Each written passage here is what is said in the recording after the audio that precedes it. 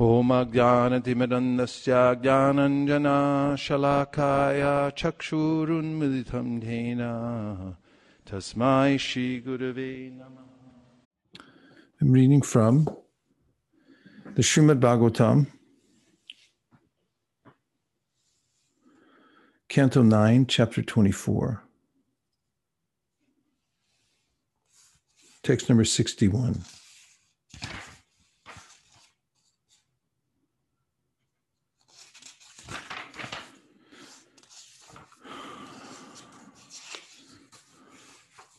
Hare Krishna, Krishna Krishna, Hare Hare, Hare Rama, Rama Rama, Hare Hare.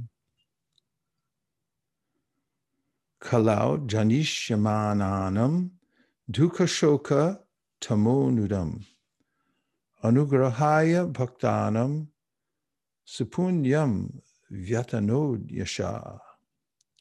Kalau, in this age of Kali, Janishyamananam, of the conditioned souls who will take birth in the future, Dukha Shoka Tamanudam, to minimize their unlimited unhappiness and lamentation, which are caused by ignorance. Anugrahaya, just to show mercy. Bhaktanam, to the devotees. Supunyam, very pious transcendental activities. Vyatanot, expanded. Yasha, his glories or reputation. Translation, to show causeless mercy to the devotees who would take birth in the future in this age of Kali.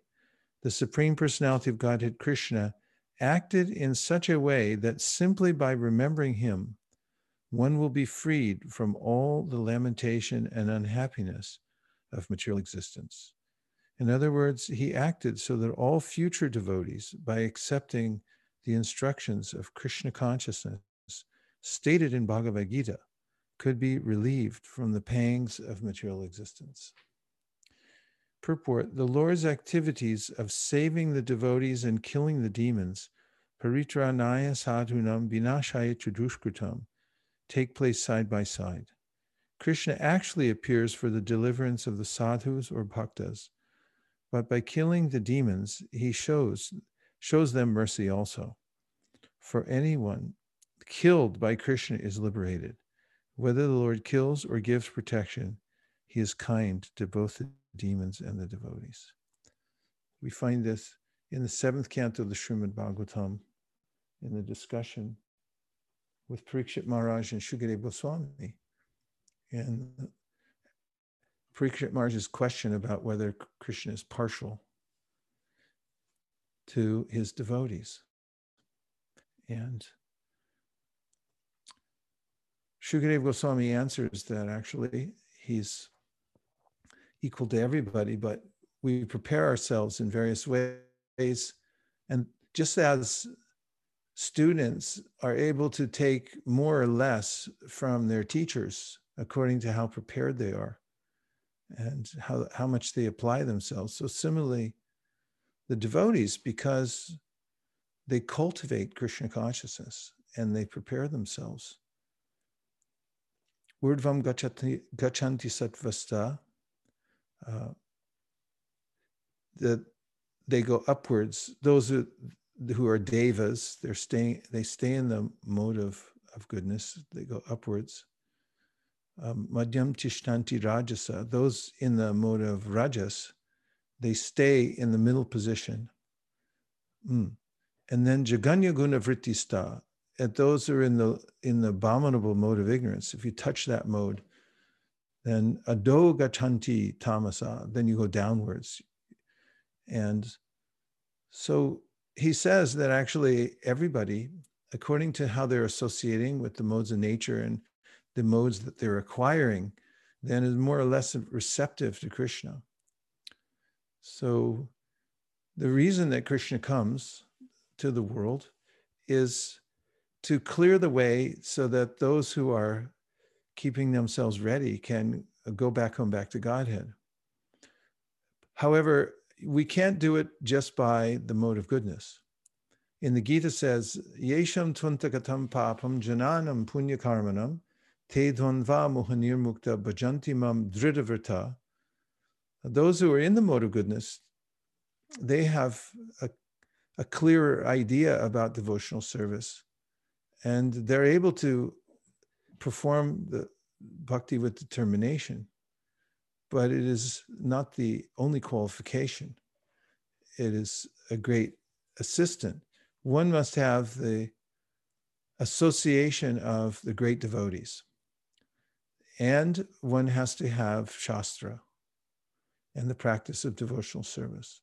Prahlad Maharaj, when he was explaining the process of devotional service, says, Naisham matis tavada rukramangrin sprishat yanarta pagamo yadartaha mahiyasam padarajobhishekam nishkinchananam na vranita yavad. Which means that unless one gets the association of a niskinchana, a devotee who doesn't want anything, is not interested in the material world at all, is only focused on Krishna. And he says, Rajobhishekam, one should really absorb oneself in the service of such a devotee and hear from such a devotee. And by that process, one can make advancement in devotional service. And by Shastra. Here in this purport, Prabhupada mentions that Krishna left behind Bhagavad Gita so we could take advantage.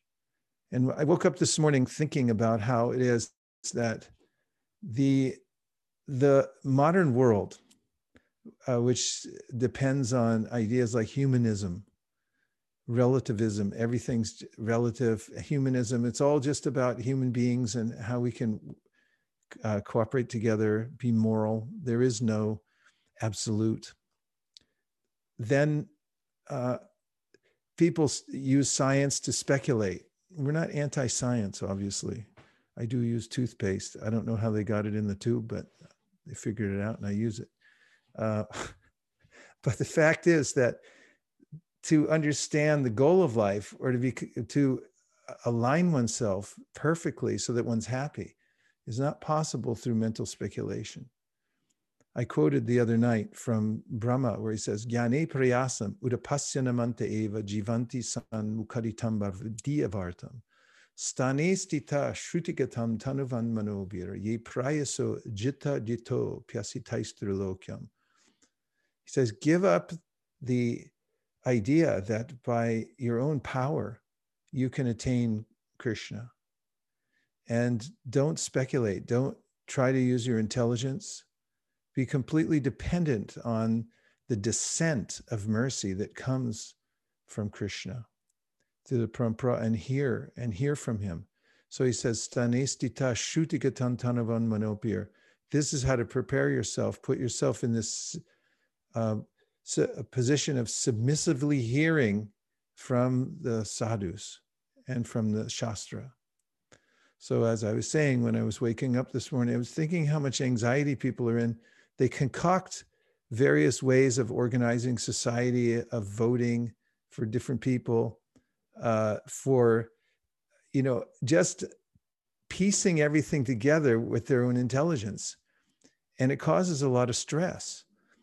And however, I was feeling so fortunate as my feet hit the floor this morning, and I was thinking, wow, I can take shelter of Bhagavad Gita. And it's Ashamurdva. It's perfect. It doesn't come from a mundane source.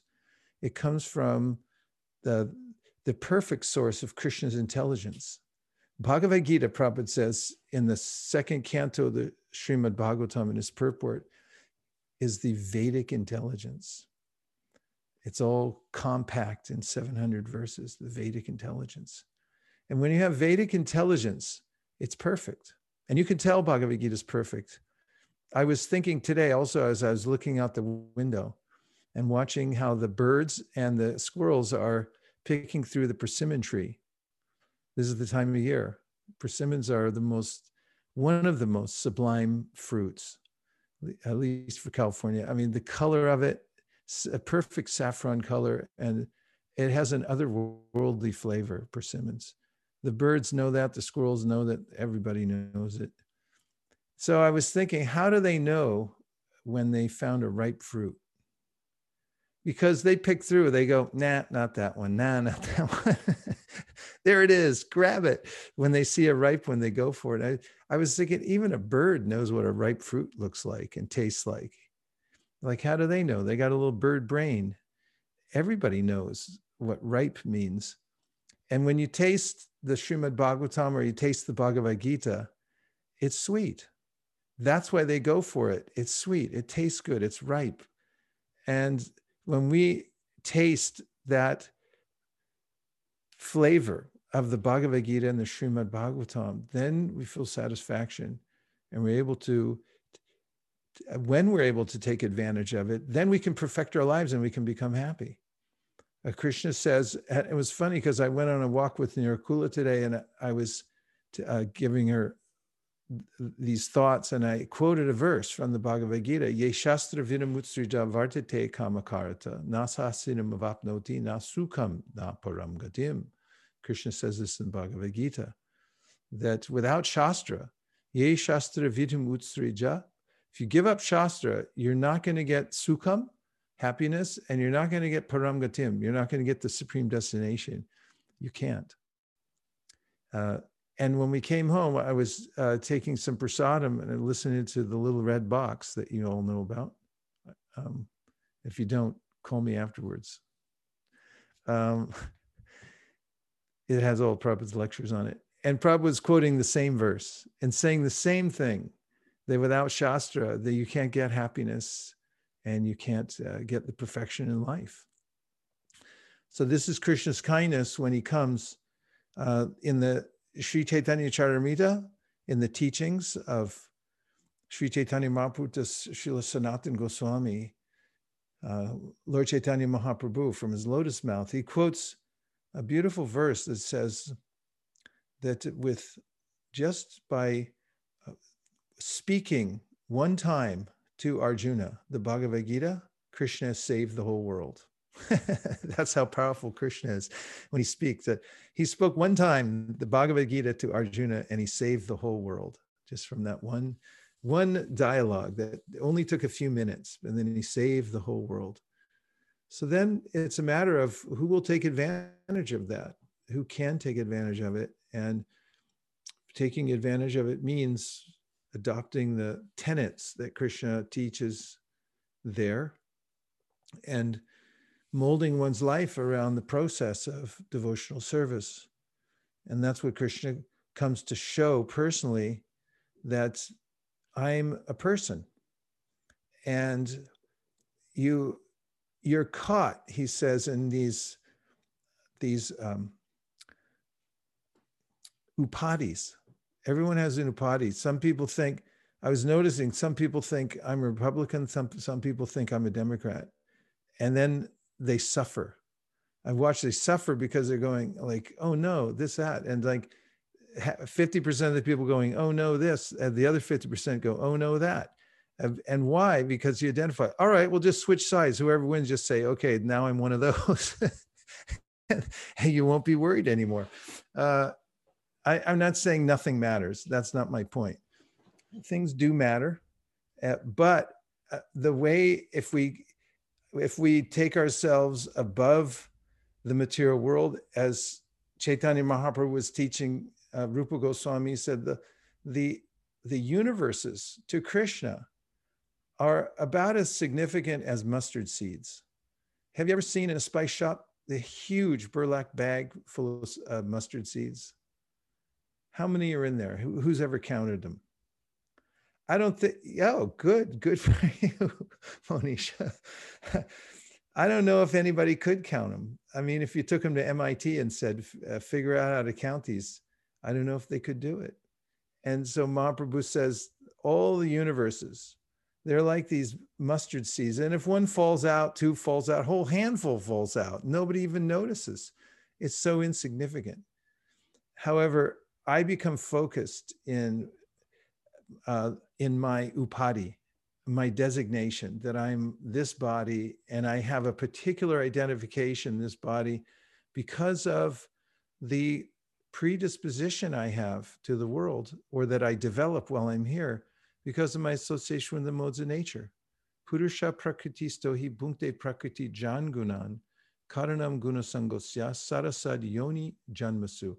When you associate, you take on a particular set of ideals, and you become predisposed to thinking in a particular way.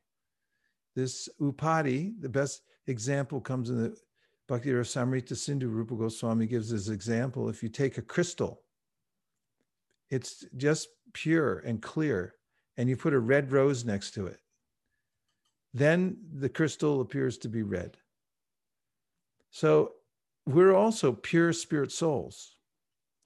However, when we put the conception, the bodily conception next to us, then that pure spirit soul appears to be connected to the material world. Asangohyayam purusha, it's not connected at any time. It just appears to be, just as the crystal appears to be red. It's not red. It's only because of its association with the rose that it appears to be red. So the process of devotional service is what Krishna came to teach. And by following that, then sarvopadi vinirmuktam tapratvena nirmalam rishikena rishikesha sevanam bhakti ruchite. If you engage your senses in the service of the master of the senses, then they gradually become purified, and the upadis, or the designations that cause us to think that I'm part of this material world, become gradually purified and diminished. And then the real designation emerges as we come to the platform of Shuddha Sattva, which is Jivera Surupoi Krishnera Nityadas. And that is that my eternal position is I'm a servant of Krishna. And from that position of serving Krishna, that serving identity, if I'm fixed in that, then my senses become purified, my upadis become cleared, and then there's actual progress in life, and the connection to the material world is destroyed. So the contamination of the material world has to be purified for us to become satisfied and happy. The primary means is for us, as passed down through the Srimad Bhagavatam, Krishna Varnam Tusha Krishnam Sango Pangashtra Parshanam Jagnai Sankirtana Prayar Yajanti Hi Sumeda Saha. It's the Sankirtan Yagya. This is the process for the age of Kali that is all perfect. When you chant Hare Krishna, you come directly in contact with Krishna, and all of his energies are personally present. Nam nam akari bahuda nija sarva shaktis tatrarpita niyamayita smarane nakala itadrishi tava kripa bhagavan mamapi durdaiva midrishami hajani ranuragaha. That his full potencies are there in the holy name. But we have to chant without offenses. This is mentioned in the Chaitanya Charitamrita Adi 8, 29 through 30. Chaitanya Mahaprabhu taught this verse: if one chants the exalted holy name of the Lord again and again, and yet his love for the Supreme Lord does not develop, and tears do not appear in his eyes, it is evident that because of his offenses in chanting, the seed of the name of Krishna does not sprout. And so Bhaktivinoda Thakur talks about the ways that we're affected by the 10 offenses. There's only 10 things standing between us and prema, and that is the 10 offenses. And so he talks about how all the offenses, they're called aparathas. So apa means down, and the radha means the pleasure or satisfaction that you give to Krishna. That's, as I said, Jivera Surupahoy Krishna Nityadas. That's the servant thinks, how can I give pleasure to the master? And then that's the way we enjoy. But if we do aparada, then the enjoyment, the way we're acting, is not giving pleasure to the object of our service, but is actually making pleasure go down. And this is an obstacle in the process of devotional service. And he says, does Bhaktivinoda Thakur, that the root cause of the aparadas is matsarya. What does the name matsarya remind you of? Or what word is in it that you can name an object from Sanskrit? In fact, we use it in our one of our book distribution organizations, matsarya.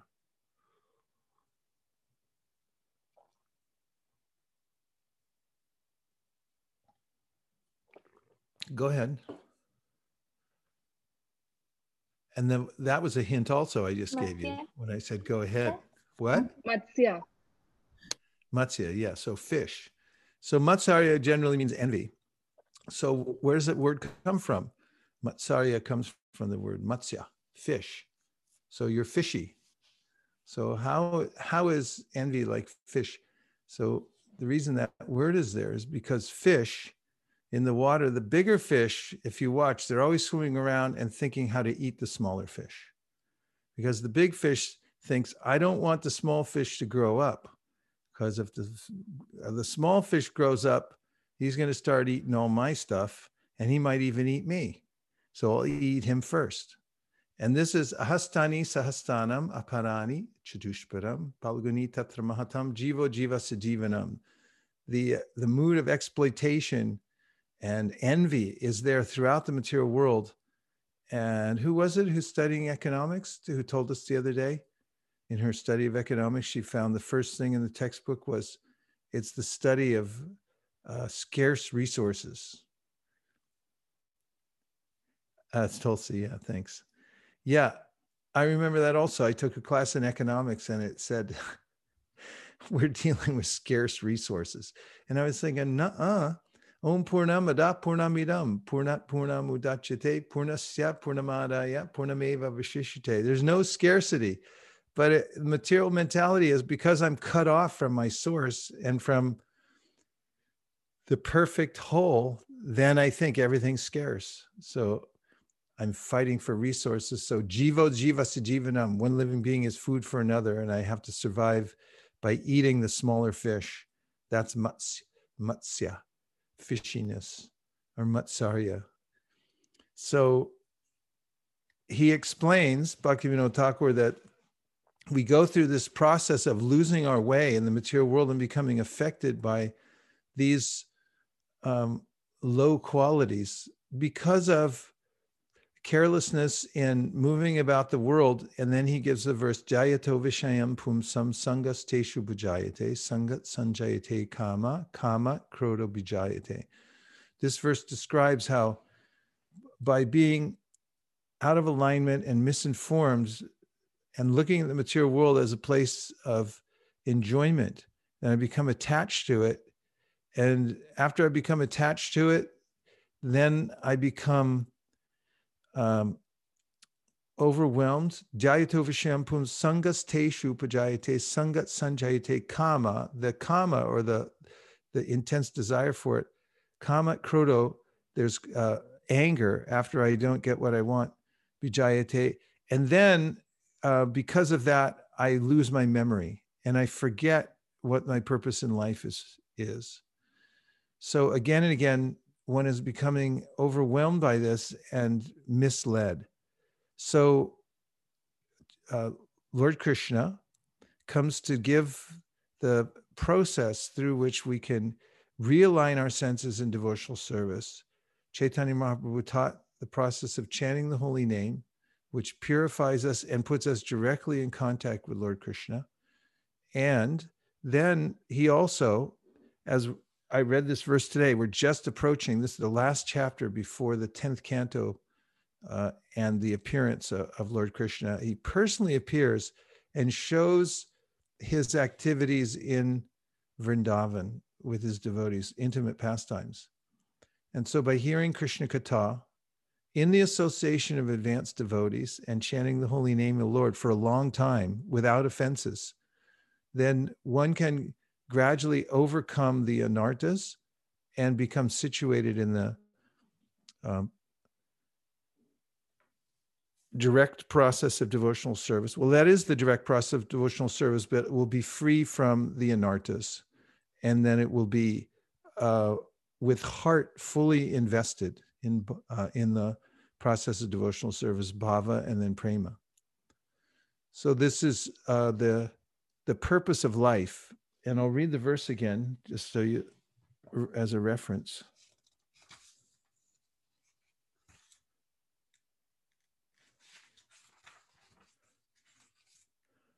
To show causeless mercy to the devotees who would take birth in the future, in the age of Kali. The Supreme Personality of Godhead Krishna acted in such a way that simply by remembering him, one will be freed from all the lamentation and unhappiness of material existence. In other words, he acted so that all future devotees, by accepting the instructions of Krishna consciousness stated in Bhagavad Gita, could be relieved from the pangs of material existence. And the purport, the Lord's activities of saving the devotees and killing the demons, paritranaya sadhunam vinashaya duskritam, take place side by side. Krishna actually appears for the deliverance of the sadhus or bhaktas, but by killing the demons, he shows them mercy also. For anyone killed by Krishna is liberated. Whether the Lord kills or gives protection, he is kind to both the demons and the devotees. And now we'll just take a few questions or reflections, anything that you heard so far. Hare Krishna, Prabhu. Hare Krishna. Could you please share the verse that you read, that you just read, Prabhu, the verse number? Yes, sir. Yes, Gandharvika Radha Devidasi, it is 924, 61. Okay, Prabhu. I had one quick question, Prabhu. First of all, thank you very much for giving that example of a fish. I never knew like the fishy and how it's connected to being envious, and that's a very perfect example of our consciousness when we carry envy in our hearts. That's exactly what happens. And one thing that I was trying to understand more is, Prabhu, you said that we desire for something and we don't get it, and then we become angry and we lose the purpose of life. Could you please explain more on that, elaborate more on the sequence of events that happens there? Sure. Let's read the verse. Could you please bring up Jayato Vishayam Pumsam Sangasteshu Pujayate? Kindly. While contemplating the objects of the senses, a person develops attachment for them, and from such attachment, lust develops, and from lust, anger arises. Next verse. Okay, purport. One who is not Krishna conscious is subjected to material desires while contemplating the objects of the senses. The senses require real engagements, and if they are not engaged in the transcendental loving service of the Lord, they will certainly seek engagement in the service of materialism. In the material world, everyone, including Lord Shiva and Lord Brahma, to say nothing of other demigods in the heavenly planets, is subjected to the influence of sense objects. And the only method to get out of this puzzle of material existence is to become Krishna conscious. Lord Shiva was deep in meditation, but when Parvati agitated him for sense pleasure, he agreed to the proposal, and as a result, Kartikeya was born. When Haridas Thakur was a young devotee of the Lord, he was similarly allured by the incarnation of Maya Devi. But Haridas easily passed the test because of his unalloyed devotion to Lord Krishna. As illustrated in the above-mentioned verse of Sri Jamunacharya, a sincere devotee of the Lord shuns all material sense enjoyment due to his higher taste for spiritual enjoyment in the association of the Lord. That is the secret of success. One who is not, therefore, in Krishna consciousness, however powerful he may be in controlling the senses by artificial repression, is sure to ultimately fail, for the slightest thought of sense pleasure will agitate him to gratify his senses. Let's look at the word for word again before we go to the next verse.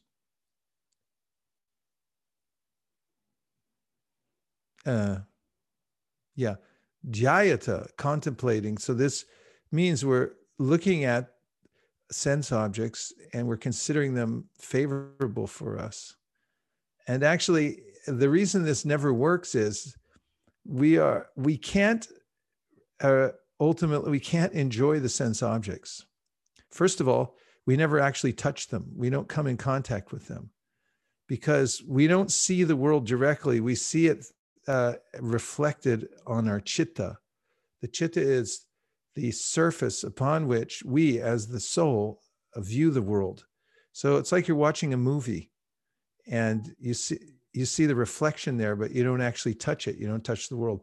And also, as Krishna describes in the Bhagavad Gita, the soul is described as Ascharyavat, which means amazing. But in the material world, because it's grosser than we are, we can't find that Ascharyavat in the material world for very long because it's just a reflection of reality. It's not reality. And if you look at the soul, you can be fascinated. And if you look at the source of your soul, Krishna, you can be eternally fascinated. And however, with the material world, there's no object here that we can remain permanently fascinated to because it's not fulfilling to us. Nonetheless, because we don't have the orientation towards what is the actual purpose of life and how should I apply myself here in this world? Therefore, dhyayataha, I contemplate the objects of the senses. As I mentioned the other night, it's absolutely natural because there's a way in which our senses, the sense objects are embedded in our mind. So when we look out and see the world, we think, oh, that's for me. We feel a natural affinity and a connection to them. So we contemplate them and think, oh, this is good. So how to get out of that? Yet pada pankacha palasha vilasya bhakta karmashrayam gratitam udgratayanti santa tadvanda rikta matayo yatayo pirudha shrotoganas tad aranam bhaja vasudevam.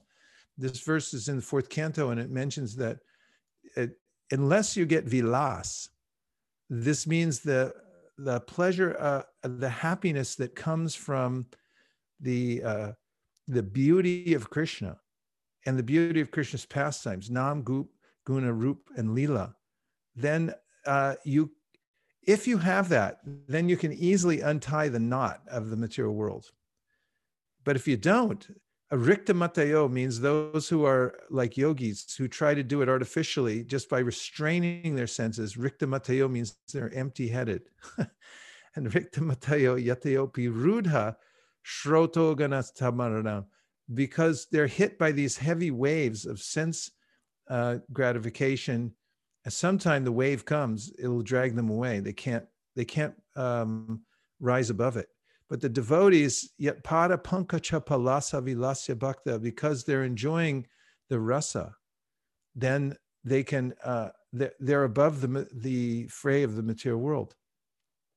Vishaya vinivartante nirahara sedehina rasa varjam raso pyasya param drishva nivartate, because they've tasted something superior to just the connection of the senses with their objects in the material world.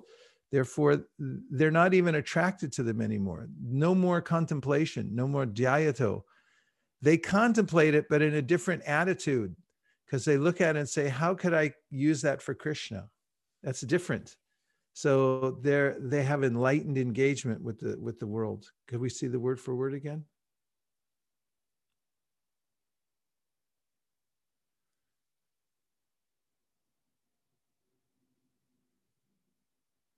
So Vishayan means the sense objects. Pumsam person, Sangha. A Sangha means Anga, it becomes a part of you. You look at it and you say, oh, that's for me, I have to have that. And then you connect to it, and then it becomes an appendage on your body. It's connected to you. You have to carry it around now. Sangha, Teshu, Upajayate. So there's a development that comes from that. Upajayate, Sangat. From that attachment develops kama, a desire to enjoy it. So thinking, feeling, and willing. And so that starts to burn. And kama, from that desire, because you can't fulfill material desires. A material desire means, by definition, that you can't fulfill it. That's important to keep in mind. Krishna says in the Bhagavad Gita that Yehi samsparshaja bhoga dukkha yonaya evate adyantavanta kontya nate shruramate Buddha. Somebody tell me what that means. Gallery again, please. Don't give me the exact translation. Just tell me what it means, somebody. Danvats Maharaj, this is Shraddha Devi Dasi. Hare Krishna, Shraddha Devi Dasi. So Maharaj, basically it's talking about the pleasures that we get from the contact of the senses with the sense objects. Yeah. Those who are wise, they do not indulge in these kind of activities because they know that they have a beginning and an end. Yes. And who could say a little bit more about what comes out of it? What comes out of it? Yeah. Is satisfaction in the end. Like, you know. No, listen to the verse. Yehi samsparshaja bhoga dukkha yonaya evate. So what does that mean? Dukkha. Yeah. Dukkha yonaya. Yonaya means he's using a metaphor here. It means the womb. So it's like something's born, right? Mm. What comes out of the womb? Unhappiness. Little Dookie. Yeah.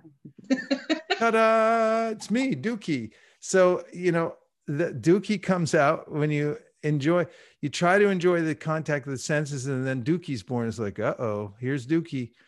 Dookie comes, and he'll hang around. He won't leave. So that's a problem. So thank you, Shraddha. Perfect. Yehi samsparshaja bhoga dukkha yonaya adyantavanta. And as Shraddha said, he knows as beginning and an end.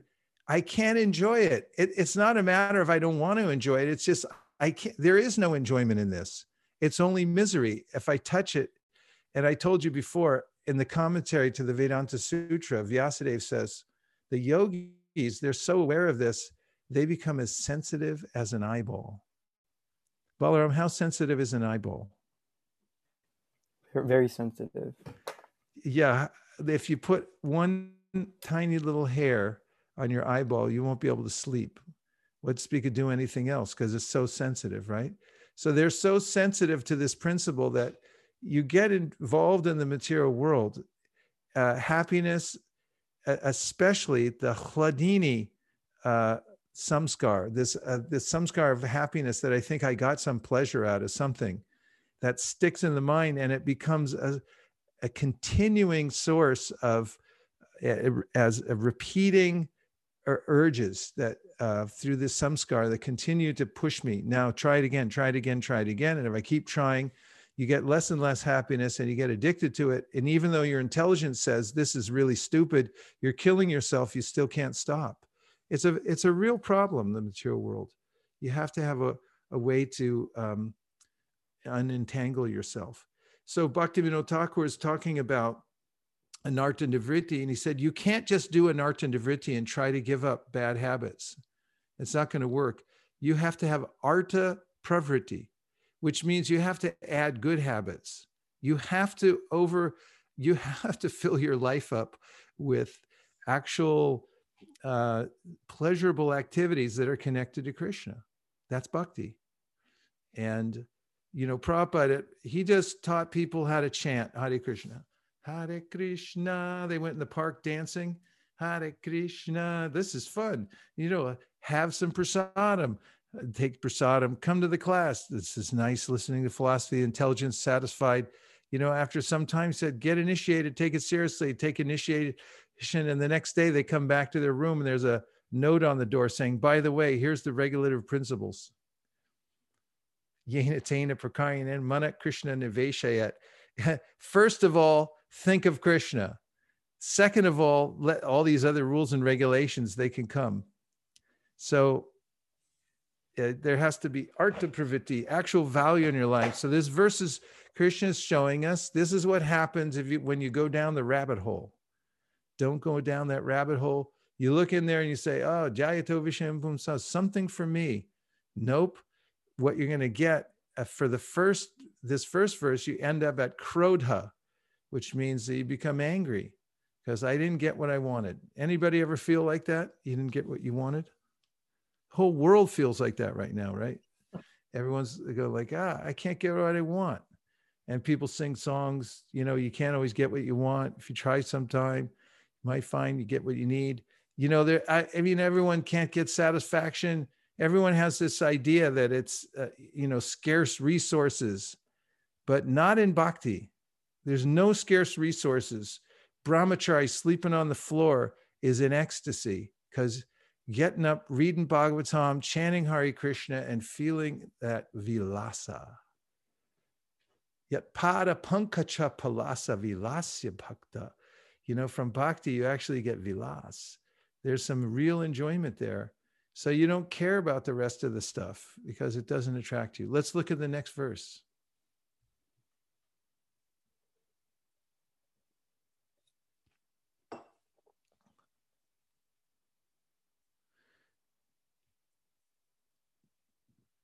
Hare Krishna, Krishna Krishna, Hare Hare.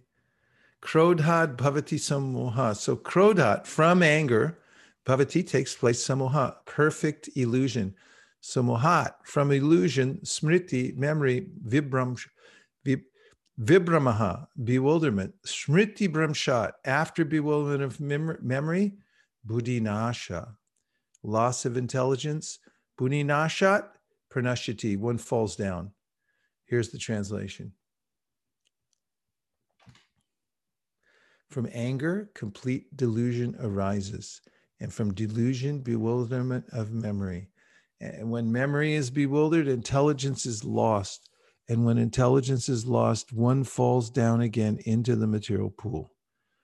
Srila Rupa Goswami has given this direction. Prapanchikataya buddhya harisambandhi vastuna mumukshavi parutyago vairagyam palagukatyate. By development of Krishna consciousness, one can know that everything has its use in the service of the Lord. Those who are without knowledge of Krishna consciousness artificially try to avoid material objects, and as a result, although they desire liberation from material bondage, they do not attain to the perfect stage of renunciation. Their so-called renunciation is falgu, or less intelligent. On the other hand, a person in Krishna consciousness knows how to use everything in the service of the Lord. Therefore, he does not become a victim of material consciousness. For example, for an impersonalist, the Lord or the Absolute, being impersonal, cannot eat, whereas an impersonalist tries to avoid good eatables. A devotee knows that Krishna is the supreme enjoyer and that he eats all that is offered to him in devotion. So after offering good eatables to the Lord, the devotee takes the remnants called prasadam.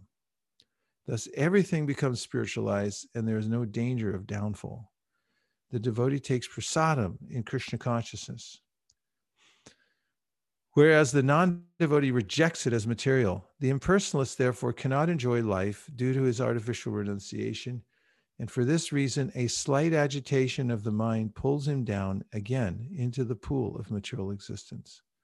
It is said that such a soul, even though rising up to the point of liberation, falls down again due to his not having support in devotional service. Yeah, support. That verse, Yenera vindaksha vimuktamaninas toyasta bhavada vashudha buddhaya, gallery. Aruya Krishna paramparam tata patantyato nadrita yushmarangraya. This is spoken by the demigods to Lord Krishna within the womb. And they're praying to him. And they say, those who don't know you, because he's just appearing now, his personal form in the world, they know he's coming. So if people don't know about your lotus eyes, the fact that you have a face, that you're very beautiful, then no matter what kind of so-called liberation they attain, they're going to fall down from it because it's not enough. I was reading today in this ninth canto, just finishing the ninth canto today. And in the last section of the purport from, actually, I'm going to read the whole thing, I think. I'll read the whole thing because this is nectarian. You're all in the mood to hear, right? That's all you want to do. You just want to hear Krishna Katha, right? Yeah. This is 9:24:65. And this verse, Krishna's face is decorated with ornaments, such as earrings resembling sharks. His ears are beautiful, his cheeks brilliant, and his smiling attractive to everyone. Whoever sees Lord Krishna sees a festival. His face and body are fully satisfying for everyone to see. But the devotees are angry at the Creator for the disturbance caused by the momentary blinking of their eyes. Purport as stated by the Lord himself in Bhagavad Gita 7.3, Manushyanam sahasreshu kaschid yatati siddhaye yatatam api siddhanam kaschin mam veti tattvataha. Out of many thousands among men, one may endeavor for perfection, and out of those who have achieved perfection, hardly one knows me in truth. Unless one is qualified to understand Krishna, one cannot appreciate the presence of Krishna on earth. Among the Bhojas, Vrishnis, Andakas, Pandavas, and many other kings intimately related with Krishna, the intimate relationship between Krishna and the inhabitants of Vrindavan is especially to be noted. That relationship is described in this verse by the words Nityotsavam na tatripur drishibi pibantya. The inhabitants of Vrindavan, especially such as the cowherd boys, the cows, the calves, the gopis, and Krishna's father and mother, were never fully satisfied, although they saw Krishna's beautiful features constantly. Seeing Krishna as described here as Nitya Utsava, a daily festival, the inhabitants of Vrindavan saw Krishna almost every moment. But when Krishna left the village for the pasturing grounds, where he tended the cows and calves, the gopis were very much afflicted because they saw Krishna walking on the sand and thought that Krishna's lotus feet, which they dared not place on their breasts because they thought their breasts not soft enough, were being pierced by broken chips of stone. By even thinking of this, the gopis were affected and they cried at home.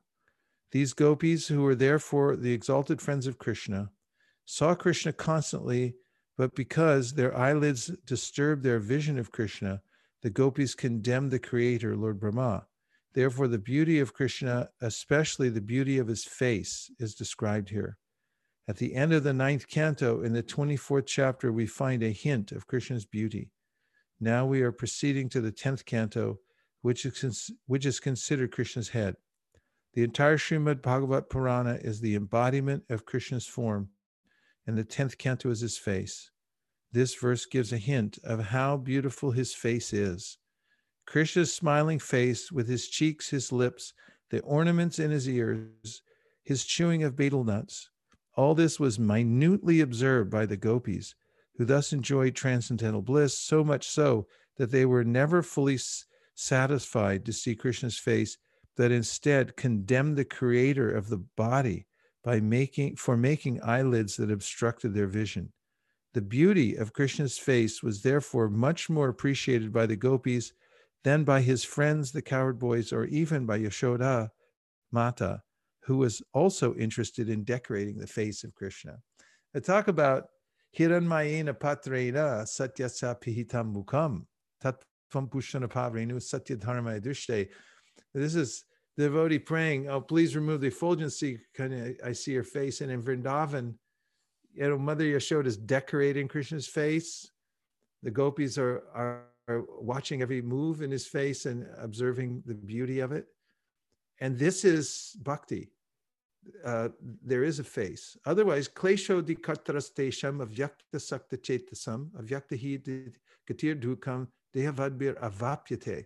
It's very difficult for anyone to make advancement in the spiritual life if you're only considering the avyakta, the unmanifested form of the Lord, because there's no vilas, there's no relishment there. And that has to be there. In order to overcome sense gratification, one has to actually have something superior. Yeah, we were on questions and reflections. Hare Krishna Maharaj. This is Ashray Madhav Das. Hare Krishna, Ashray Madhav. Good to see you. Yeah. There are some questions on the board. I don't know if do you want me to read it to you or I'm going now. Okay, thank you. Just now only.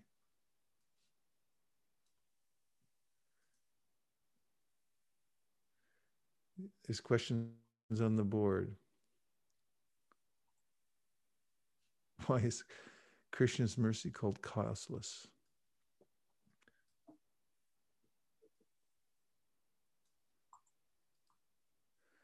Well, it's actually redundant.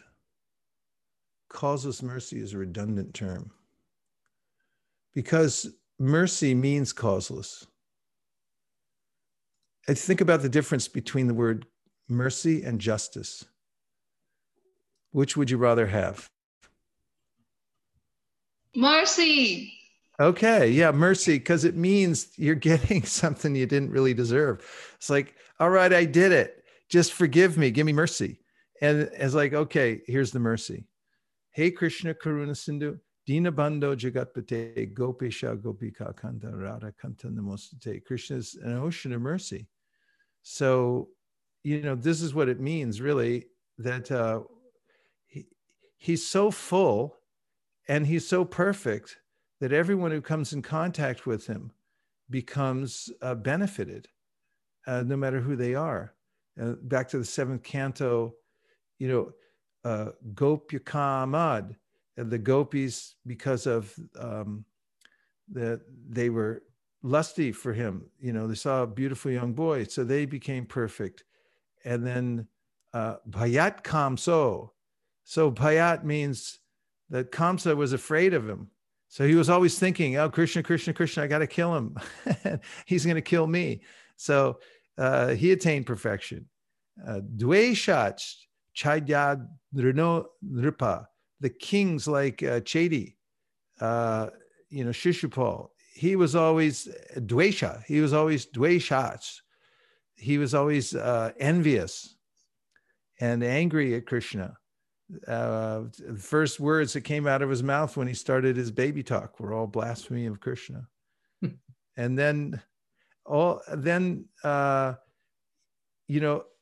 these people, because they were meditating on Krishna, they attained perfection. But then Shukadeva says, but not Vena. Vena didn't get anything. He just went to hell. Because Vena didn't think of Krishna. He thought he was God, so he ignored Krishna completely. So in any way, tasmat kenap manat Krishna niveshayat. Somehow or other, fix your mind upon Krishna, because he's the ocean of mercy. And mercy means causeless. It comes by Krishna's very nature. You get mercy just by being close to him. Even if you're killed by him, you get mercy. Hare Krishna, Prabhu. Hare Krishna. Prabhu, you just mentioned about King Vena. So I was thinking that, though Vena did not hear about Krishna, but later Prithu Maharaj came out of Vena, right, as his son. And that's the identity he gave, that I'm the son of Vena. So I was wondering that if, because of that, King Vena didn't receive any mercy, that he had a son like Prithu Maharaj, who was incarnation of the Lord. And in that way, didn't he get some mercy from like the rishis who cursed him to die? Where's that from? No, I'm asking Prabhu. From King Vena, Prithu Maharaj took birth, right? Right. Yeah, so he is an incarnation of the Lord. So I was wondering, Prabhu, if due to Prithu Maharaj, Vena got some mercy at last, because to have a son like Prithu Maharaj, won't Prithu Maharaj be able to like deliver King Vena in that way? Well, I don't want to speculate because it's not mentioned in the Bhagavatam about that, but it certainly is an interesting proposition that we can look into a little bit more. Okay, bro. Thank you. I was just okay. No, it's a nice point, but I can't comment on it because I haven't read anything specific about that. But I will look into it. Apara Gaurangi gave this reflection. There are just 10 things between us and Krishna Prema, the 10 offenses. Yeah, so it's a simple process, but overcoming the offenses is vital. It's vital. From Alexander Alexandra and Valentina, Hare Krishna. Question, empty-headed is also kind of without Shastra, without hearing, or without connection. Yes, this Rikta Mateo, empty-headed, means without connection, without hearing from Shastra. Means they don't have proper direction. Divyangi, thanks for the example of fish. I feel like we can see it a lot even among devotees. How can we deal with this kind of consciousness, especially in more senior devotees than myself, for example? Well, Prabhupada mentions in the Bhagavatam that there are all kinds of personalities that we can see in the Bhagavatam that they go through various trials and tribulations because of contact with the material world. It's a place, Matra Swasa Duhitrava Nava Viktasano Bhavet Balavanyindriya Gramo Vidvamsam Api Karshati. 9th canto, Srimad Bhagavatam mentions, as you have to be careful here because you could be captured in any minute by Maya. Don't think that you're Balavadindriya Gramo Vidvamsam means even the very learned persons, very advanced persons, Vidvamsam Api Karshati, they can also be vanquished by Maya within a second. So Prabhupada writes, you have to be cautious and sagacious. So be really careful. That's why Chaitanya Mahaprabhu said, Trinad api sunichena, Turot api suhishnuna, amanina amanadena, kirtaniya sadahari. Just give respect to everybody. Learn how to do that. Just be humble. Trinad api sunichena. Be as humble as grass. Don't walk around thinking like, I got this together. I know who, Nirmana, don't be the man. Nirmana moha. Jita Sangha dosha. Give up this attitude that I'm the man, I'm the center, and be humble. And all success comes from that. So Prabhupada says, be cautious and be sagacious. Somebody cuts you off, be sagacious. Don't get caught up. And be careful the way you move around in the world, because anybody can get implicated here really easily and can make offenses. You know, Sabari Muni, he was a very powerful yogi. So powerful that one opulent king saw him. This king was so opulent that nobody could estimate his wealth. And when he saw Sabari Muni, after Sabari decided to become a Grihastha, he just manifested by his mystic potency such opulence, the king said, forget it. I can't compete with this. He just gave up the idea of being a fancy king because he said, this is impossible.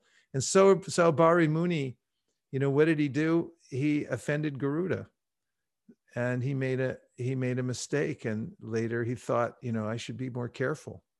You'll see this throughout the Bhagavatam that, somebody gets angry, especially they have some power, and then they curse somebody and they go, oh, I shouldn't have done that. But it's already done. So they have to take it back. Like Shukracharya cursed Yayati to become an old man. And then he thought, oh my God, I forgot he's married to my daughter. She's not going to like this very much. So then he said, okay, you could trade your old age to somebody, trade it to one of your sons. So, be careful. Be really careful.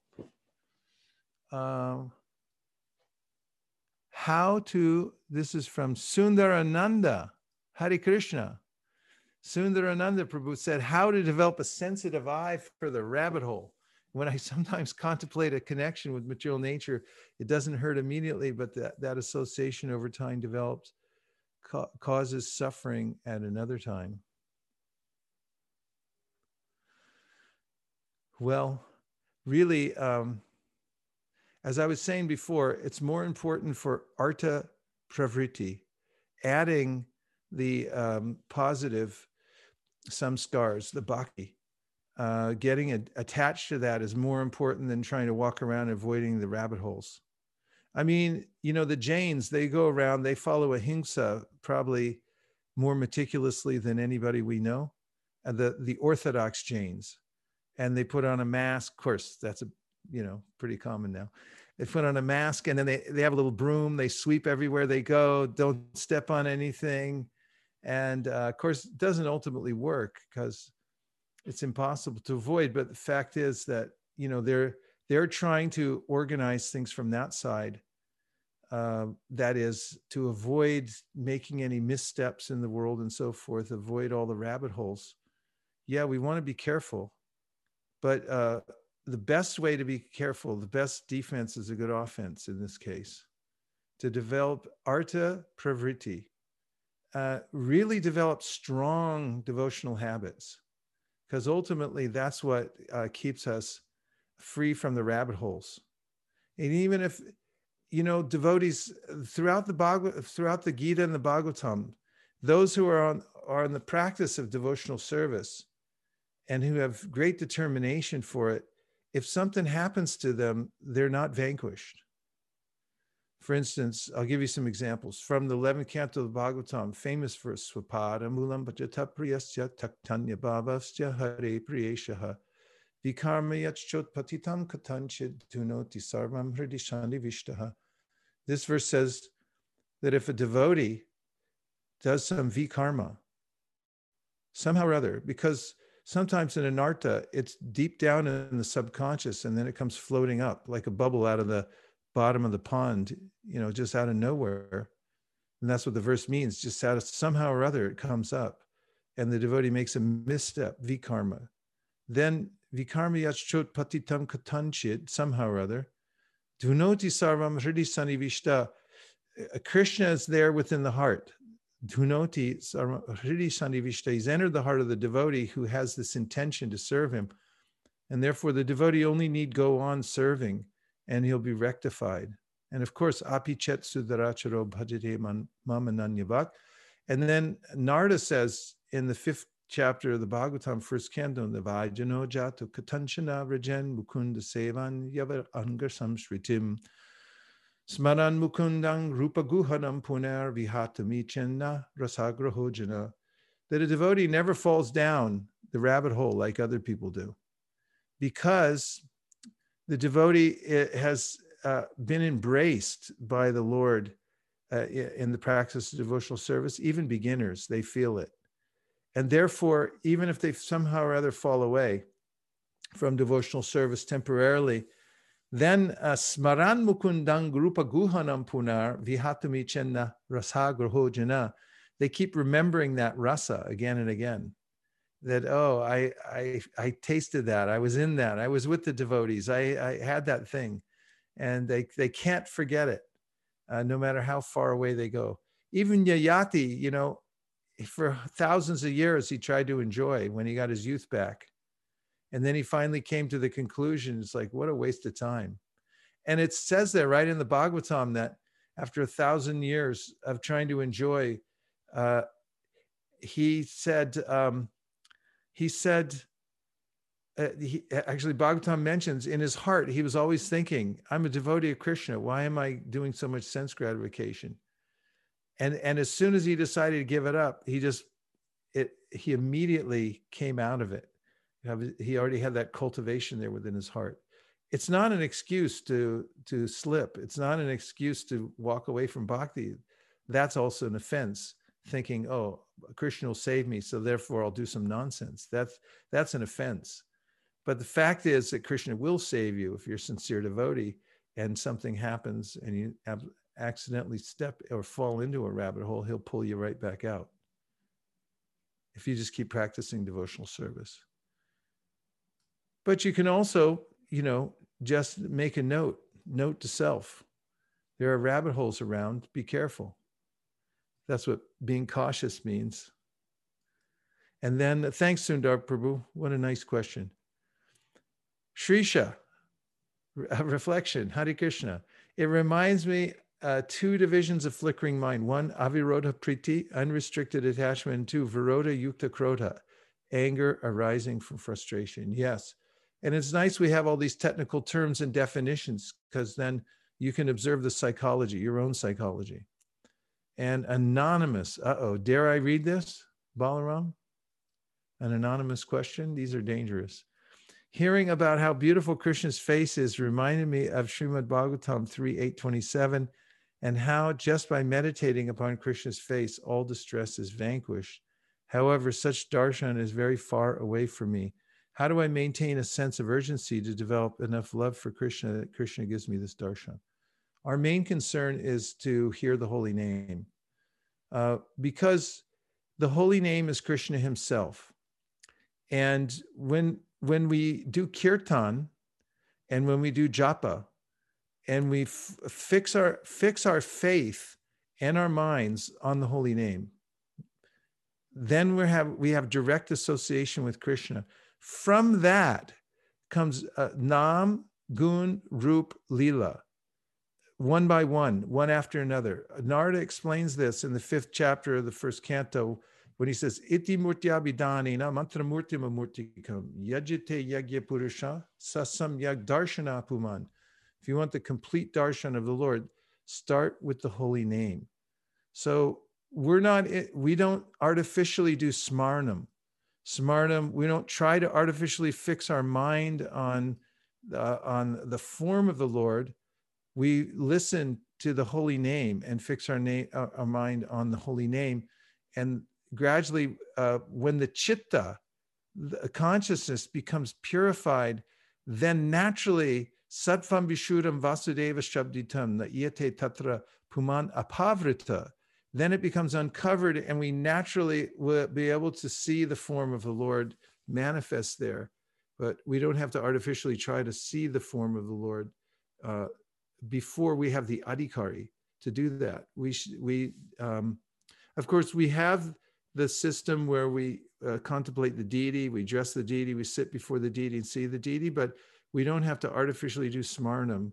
The holy name does everything from that position, Narada said, just by hearing the holy name and chanting the holy name. I'm revisiting the question because I got carried away and I forgot what anonymous. So how do I develop urgency enough? Love. So urgency also means greed or lobe.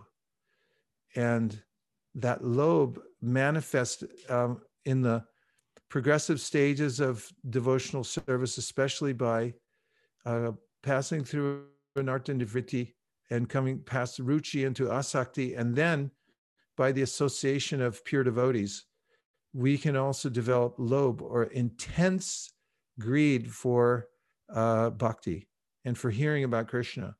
And that's actually the prerequisite for really entering into bhakti, because bhakti, Krishna bhakti ras bhavato mati kriyatam yadi kritopi labhyate tata laulyam apimulyam ekalam janmakoti sukritirna labhyate. Rupa Goswami writes that the only price for bhakti is laulyam, intense greed to have it, that you want it more than anything else. This is a symptom of asakti. I mean, asakti means that it's the only thing that matters to you is getting Krishna. And that's the stage that one has to come to in order to get Krishna. You don't want anything else. Nothing else added, only this. It's your only obsession. So Krishna bhakti ras bhavito mati kritam lab kritopi labdi tata lolyam mulyam ekalam. This is the root cause of devotional service. Janmakoti sukritirna labhyate. You can't get bhakti in millions of lifetimes just by doing pious work.